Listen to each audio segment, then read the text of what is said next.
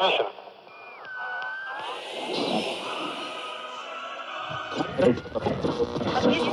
Europe, man on the moon moment.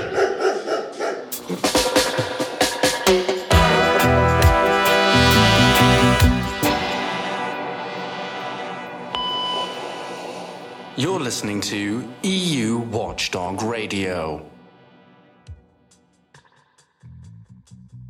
Welcome to a new episode of EU Watchdog Radio. My name is Hans van Scharen, Media Officer at Corporate Europe Observatory, also known as CEO. We're living in the year 2021. The scientists of the IPCC told us we have basically 10 years to curb greenhouse gas emissions. Therefore, the European Union has declared climate policy the alpha and omega via its so-called Green Deal. The new US administration has declared more or less the same, and so many other governments around the world also claim to take the climate urgency serious. Now, taking climate change serious basically means that to tackle this crisis we need to, as of today, start keeping fossil fuels in the ground as much as possible. Taking it serious also means decentralizing energy production and do this via renewables and energy saving. Taking it serious means that governments need to design policies that tackle climate change, not to promote it. So knowing all this, what if there would be a global treaty designed by Europe that basically does the opposite? A treaty that punishes or threatens those governments, also European ones, that want to phase out fossil fuels and switch to renewable energy. That sounds pretty insane, right? Yes, indeed. But such a treaty unfortunately does exist, and it's called the Energy Charter Treaty, or ECT. Via this ECT, governments that phase out coal and gas production or stop oil pipelines can be sued by corporations in private courts and held liable for billions in damages.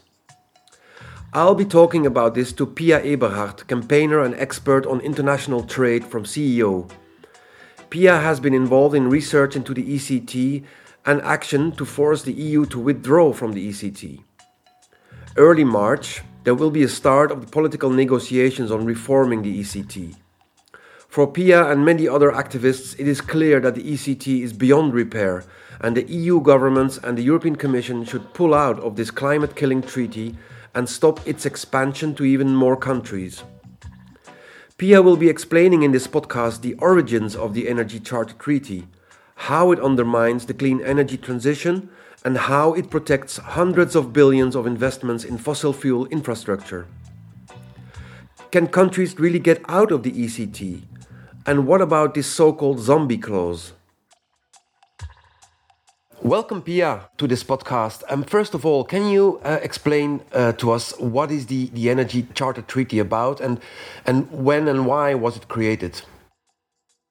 The Energy Charter Treaty is an international agreement, so signed by more than 50 states, and that happened in the mid-90s. The historical context was the end of the Soviet Union.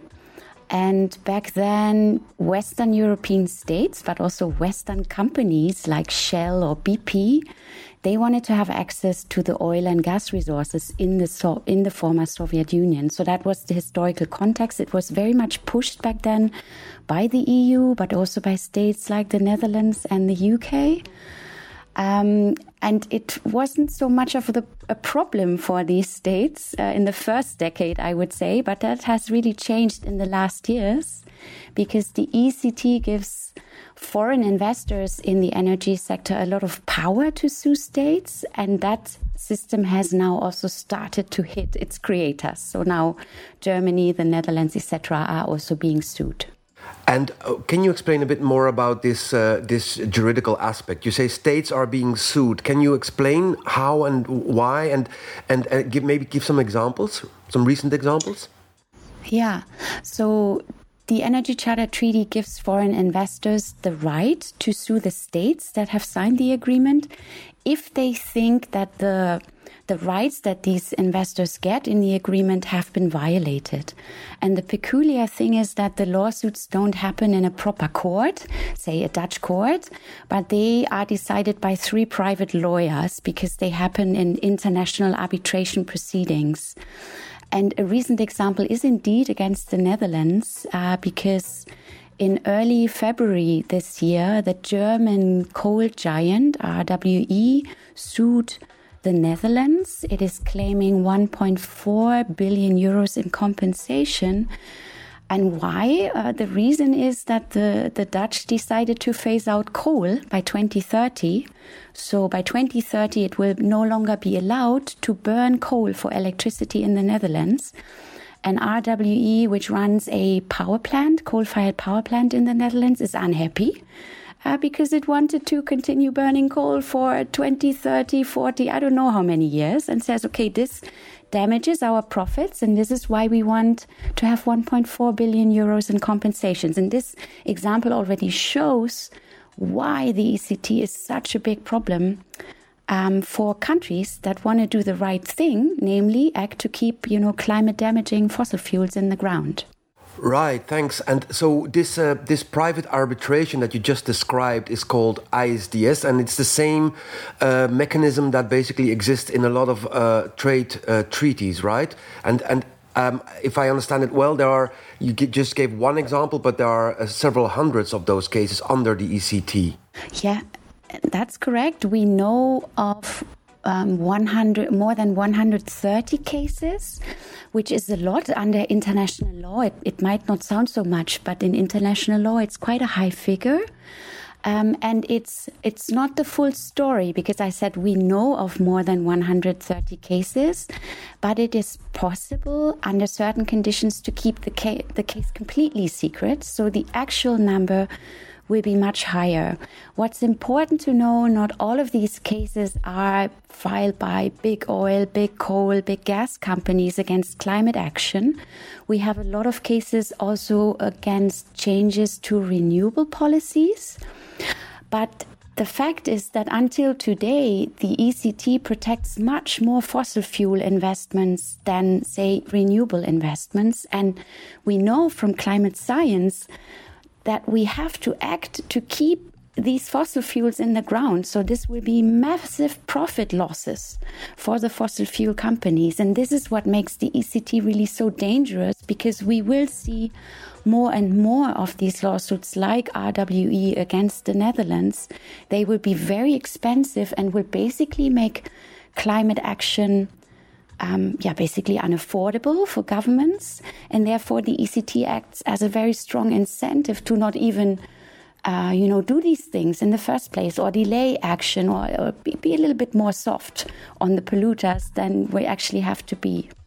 Yeah, this is what I believe, which is called the freezing or cooling effect on basically also preventing governments from taking climate action in this case, because out of fear for being sued in these private arbitration mechanisms. That's really... you have been researching the ECT for a couple of years and are part of a broader campaign. Is it correct to say that that the awareness of the existence of this treaty has grown considerably, and also can you explain how it is linked to the climate change movement? Yeah, really. I mean, the ECT was a non-issue in its first 20 years of existence, I would say, but this has really changed, particularly in the last year. This has to do with EU member states being sued and a growing awareness that there's also a financial problem, for public budgets, but also through scientists and experts in the field who for years have warned that the Energy Charter Treaty will be used as a weapon by the fossil fuel industry to fight climate action. And this is what we are now really seeing with cases such as RWE versus the Netherlands. And it's these cases that make this threat, which might sound very abstract and you might not believe it. It also sounds a little bit like a conspiracy theory. But when you then see a case, it becomes reality. And this changes the situation completely. Now the climate movement is becoming increasingly aware, climate scientists as well. We now have, I think, nearly 500 scientists that have spoken out against the ECT and have called on EU member states to withdraw from it, to basically protect the Green Deal in Europe and the climate law. And this is now also having an impact on parliamentarians who are sounding alarm bells, but also on the EU member states themselves. We have Spain and France in particular that have already said, okay, if we cannot fix the problems with the ECT, we really need to get out. And we already have one member state that actually took that step, Italy. Italy has already left the Energy Charter Treaty, not so much in a debate over climate change, but over policy space of governments also to enact environmental legislation. So, yeah, it's becoming increasingly controversial. But we really still have to step up the pressure so that, the EU member states not only talk about leaving, but actually leave, hopefully sooner rather than late. Talking about the pressure, we are now talking on Friday, the 26th of February. And you were part of the launch of a campaign this week, let's say an online petition to exactly call for that. And as far as I know, can you update us on the figures? How many people have signed and what is the ultimate goal or the aim of this campaign, this petition? So indeed, the petition, it has been launched by a large coalition of civil society groups from all over Europe. Some of them are very big, well-known names, like the Climate Action Network is part of the petition. But we also have many small grassroots, and including climate groups, and more are coming on board because they want to join the petition now. Within the first 3 days, we collected more than 230,000 signatures online.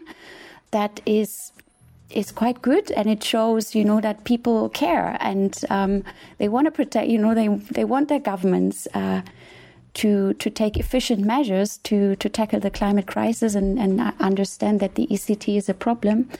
Our goal is really to use this petition, but also other things that are being planned, like a week of action, which we will hopefully be able to do, say in May or June, whether that is under full corona lockdown conditions or whether we will also be able, to protest a little bit. So to use these tools to build pressure on EU governments. The EU has a huge responsibility for this treaty. As I said, it started the mess in the mid-90s. It now really has to take responsibility to clean it up. And for us, that means a joint withdrawal of all EU member states from the ECT. This is the main ask of the petition.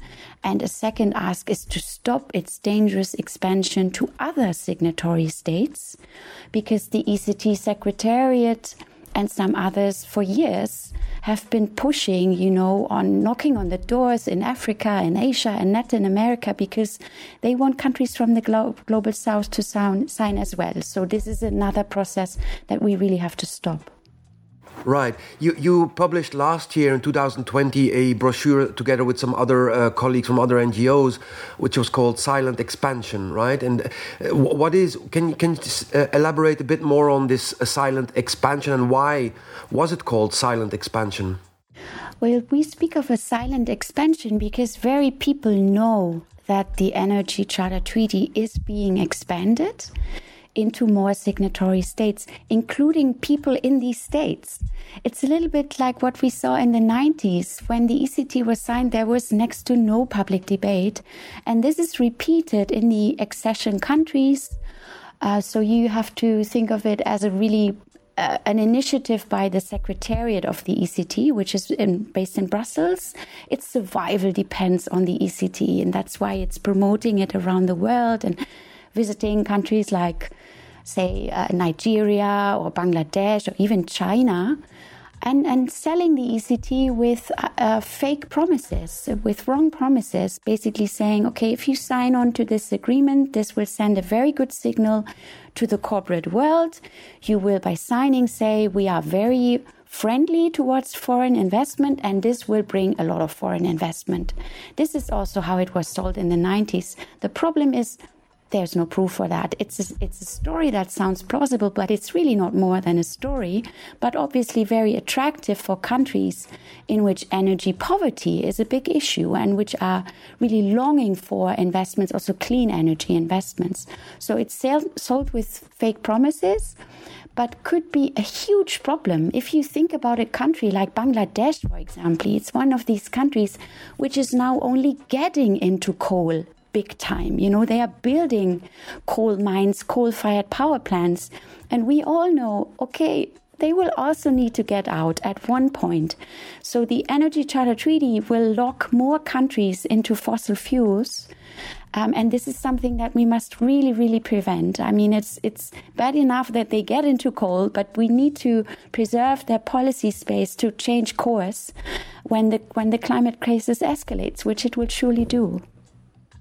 Wow, that's really amazing. And you just made a reference to the Green Deal in Europe, which basically promises, the European Commission promised via this Green Deal to lead the European economy to a green transition, a sustainable transition, and really a sort of, it promises a energy shift towards more sustainable, renewable energy, etc. A huge, well, it's much larger than that, obviously, but let's stick to this. Now, Investigate Europe, which is a journalistic platform based in several European countries, they published several stories this week on the ECT, and they put out this figure. They calculated that the ECT agreement protects investments in fossil infrastructure of around 344.6 billion only in European countries that are bound by this treaty. So that is really showing how much investments, how much money is at stake. It is having really a sort of locked-in syndrome, this treaty. Yeah, I mean, the Investigate Europe research is really unique, because what they indeed did, they tried to put a price tag on the ECT. How much will it cost taxpayers, if governments actually keep oil, gas and coal in the ground and investors sue under the ECT? And the figure, 345 billion, say, is already quite shocking. But what's interesting, it will be much more, because they had huge problems in getting good data for coal plants. They are not even included in the figures. The same for oil pipelines. So the figures are already not complete. And what they also stress is that this sum, it reflects the actual costs of a project for an investor. But the ECT allows corporations to get compensation for much more than the actual costs, because it allows compensation for expected future profits. So that means not that just the money that RWE has lost, when the Netherlands says, okay, you can no longer burn coal for electricity, but the money that it could have made in the future had it been allowed to continue burning coal. And this is how, what makes the ECT so dangerous for taxpayers and countries, because this compensation for completely hypothetical, pipe dream profits of corporations in the future, this compensation, they don't get it in national courts or in European courts, because courts rightly say, well, this is fantasy world. It's not part of, what we consider property protection. So in other words, under the ECT, fossil fuel companies can walk away with much more money than they would ever get under any other legal system.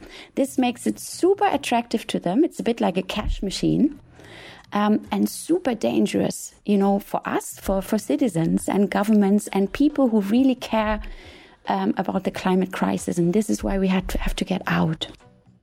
Right, and this explanation really shows that this kind of treaties are really tailor-made for big multinationals and protecting their investments and interests, and really goes against the public interest. And indeed, the climate urgency is clearly under threat via this treaty now.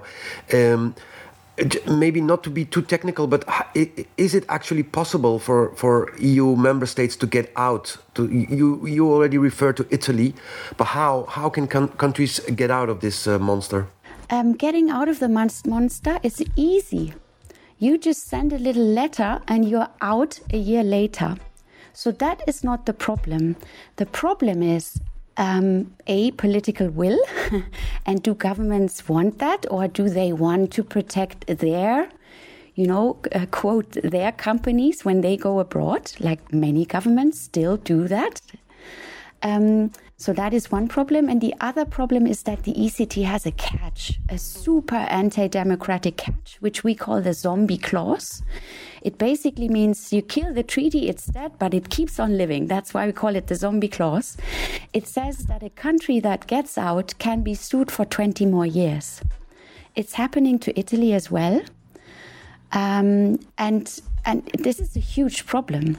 And what we propose to mitigate that crazy zombie clause is that the EU countries live together. When they do that, they can together declare, okay, after we have gotten out, the zombie clause no longer applies to us. So at least that would protect the Netherlands, for example, in the future from claims like RWE against the Netherlands if Germany also gets out, and if they jointly declare, okay, it's no longer applicable, this zombie clause between us. So this is a legal way to fix it. We also have to look into other ways, and it's very good that, countries like Spain and France that have become very critical of the ECT have now called on the European Commission, you need to look into this plan, how to get out. You need to come up with legal solutions to this legal problem. But I think really the biggest thing is political will. And this is then when it comes back to us. We have to step up the pressure on elected officials and bureaucrats and say, get out of this agreement and find legal ways to fix its catches. It's possible. This is your job. Do it now and do it fast. There's no way we can still be in this agreement when we have the next UN climate talks at the end of the year. We need to get out by then. Yeah, it's basically to step up their game and to say, like, either you take climate change serious and the Paris Agreement serious, or you just admit that you basically only care about the corporate interests. That is quite a... So this exit strategy that you just talked about, how does that connects to the reform negotiations? Because when we are talking now a few days before the start of the next negotiations, right? And can you explain a bit on what is going on there and what is the context of these negotiations that start early March? I mean, the context is really the mess that the ECT creates, and this has forced the EU in particular to push for reforms. This process is called modernization of the ECT. So imagine it, all the 50 plus countries, they sit together nowadays over Zoom, and they try to negotiate reforms of the agreement. If you ask me, this process looks like it will get nowhere. If you look at what's on the table, it's very little. It's cosmetic changes. Even the EU, who claims to be one of the, a climate champion and one of the progressive forces in the negotiations, they say, we're still okay with protecting fossil fuels under the ECT for 10 more years. And for gas, they even propose, that the ECT would apply for until 2040. So, 20 more years of polluters suing governments for climate action. So that's what's on the table. And even that has little chances, of succeeding, because there are ECT member states like Japan who basically say, oh, we like this agreement as it is. We don't want to have any changes. So what we will see is negotiations that drag on for years, take a lot of time and energy by negotiators, but really won't tame the ECT as a climate killer. And this is the reason why, climate scientists and a growing number of parliamentarians say, this is a scam. It's the wrong path. Just leave it and leave the agreement now. Wow, I definitely hope that more and more European citizens get to know about this action and wake up. Maybe a last philosophical question, Pia, is if governments would do the right thing and agree that they need to step out of this, is it maybe also that they fear the political backlash and that they sort of, by doing so, admit that certain trade treaties and investment treaties are not actually always the best thing to do? That is sort of acknowledgement of a certain neoliberal, one of the tools in the neoliberal toolbox? Yeah, sure. And I can imagine that it's not easy to admit mistakes, But, we all have to admit mistakes every now and then, in particular when the science changes and when the situation changes as dramatically as it does in the context of the climate crisis.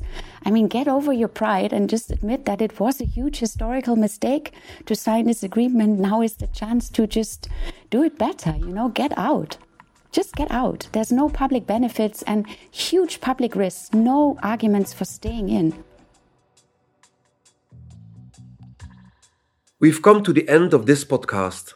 A special thanks goes out to my guest Pia Eberhard for sharing her knowledge with us and for taking action. Also a big thank you to Mark Baronner and Jan Kalawaard for technical assistance. If you like this podcast and if you value the work of CEO, then please support us to stay independent. We are a small organization that works fully independently of funding from EU institutions and corporations. So every single donation, small or big, helps us to fight the hold of big business over European policy making. Stay tuned, stay safe.